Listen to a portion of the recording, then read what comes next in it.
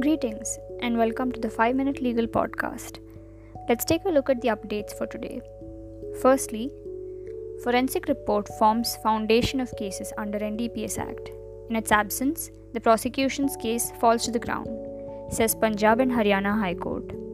In an important observation in the case of Vinay Kumar versus State of Haryana, the Punjab and Haryana High Court last week held that the forensic report forms the foundation of a case under the NDPS, that is, the Narcotic Drugs and Psychotropic Substances Act, and in case the same is not there, the entire case of the prosecution would fall to the ground.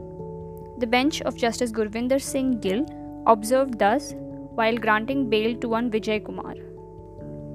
Secondly, accused cannot claim discharge merely on ground of delay in recording of statements, says Delhi High Court while framing charges against 9 in riots case.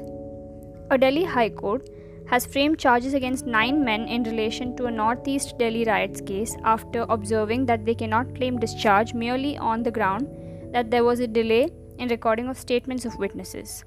In the case of State versus Mohammad Shahnawaz and others, Additional Sessions Judge Virender Bhatt also observed that it would be a miscarriage of justice to throw a prosecution case merely because the statement of the witnesses were recorded after a 1-month delay.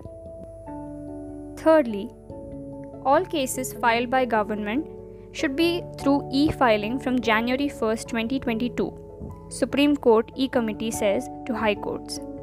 The Supreme Court E-Committee has directed all High Courts to ensure that all petitions or cases filed by governments before High Courts are done only by way of e-filing, effective from January 1, 2022.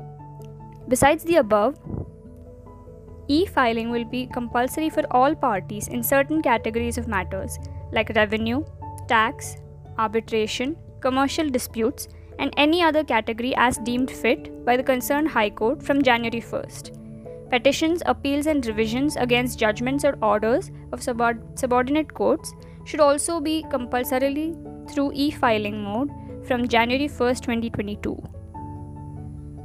Our last update for the day: Civil Court lacks jurisdiction to entertain suits based on Industrial Disputes Act, says the Supreme Court.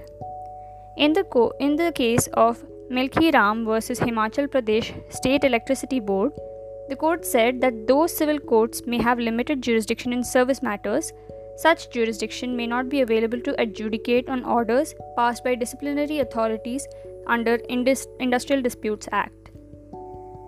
The High Court held that the Civil Court lacked inherent jurisdiction to entertain the suit based on the ID Act, and the judgment and decree so passed are nullity.